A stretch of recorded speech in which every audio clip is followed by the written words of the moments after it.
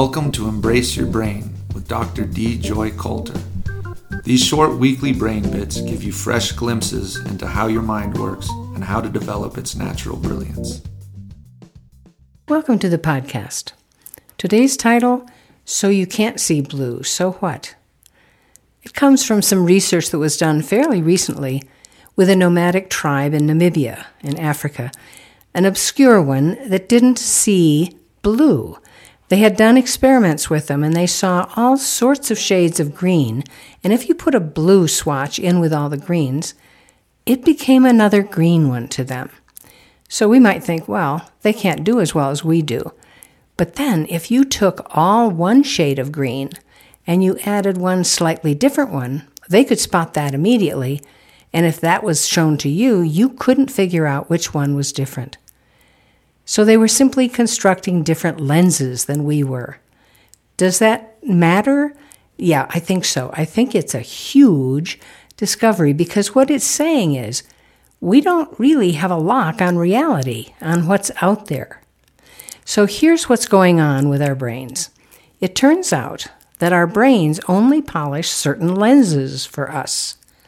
So let's look at how the brain does this. Basically, our brain doesn't want to be caught off guard or have too many surprises. So what it's going to do is build a program that acts like a lens for predicting how the world works and how to read the people and events and situations that arise. It's going to take a lot of lenses to really do that. When life catches us unprepared, the brain's policy is, hey, fool me once, shame on you, but fool me twice, shame on me. I will create a lens to spot that from now on. A lot of the lenses we have, and they're different people, are going to be built in childhood. We created lenses to get the names straight for things. We created ones for figuring out how hot things can be, for learning to bond with the ones who care for us, learning the signals for what's dangerous. But other lenses get polished slowly and carefully over time. We're still creating lenses. They get refined by our curiosity, by what we enjoy, by tuning into those we care about, until gradually we are able to see the finest details that others are missing.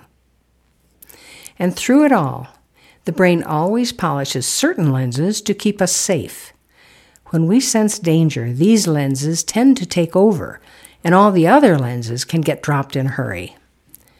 This discovery about lenses can explain so many of our gifts, our conflicts, and our concerns. It can help us understand each other at a much deeper level. But it's going to take the next 5 podcasts for me to unpack this, so I hope you'll bear with me, okay? I'll end this podcast with a story about one of my most memorable conversations. It was with a Fijian man who was in the United States for the first time. He was part of a cultural dance group that was promoting tourism. And I'd been studying indigenous cultures anyway for my book, and I knew very well about the ability of many indigenous cultures to be able to see lights around people, and especially around heads. One of their dances acted out a combat that started because one knocked the headdress off of another. So I asked about that dance, and I said, was that because that's where the light comes in? And he said, of course. So then I said, well, can all Fijians see those lights? Oh, yeah. Well, what about the Europeans that live in Fiji? Well, he was polite about it, and he thought, and he said, well, maybe some of them, sometimes, perhaps, but he didn't really think so. At that point, I remembered some research that a friend of mine who is an anthropologist had done.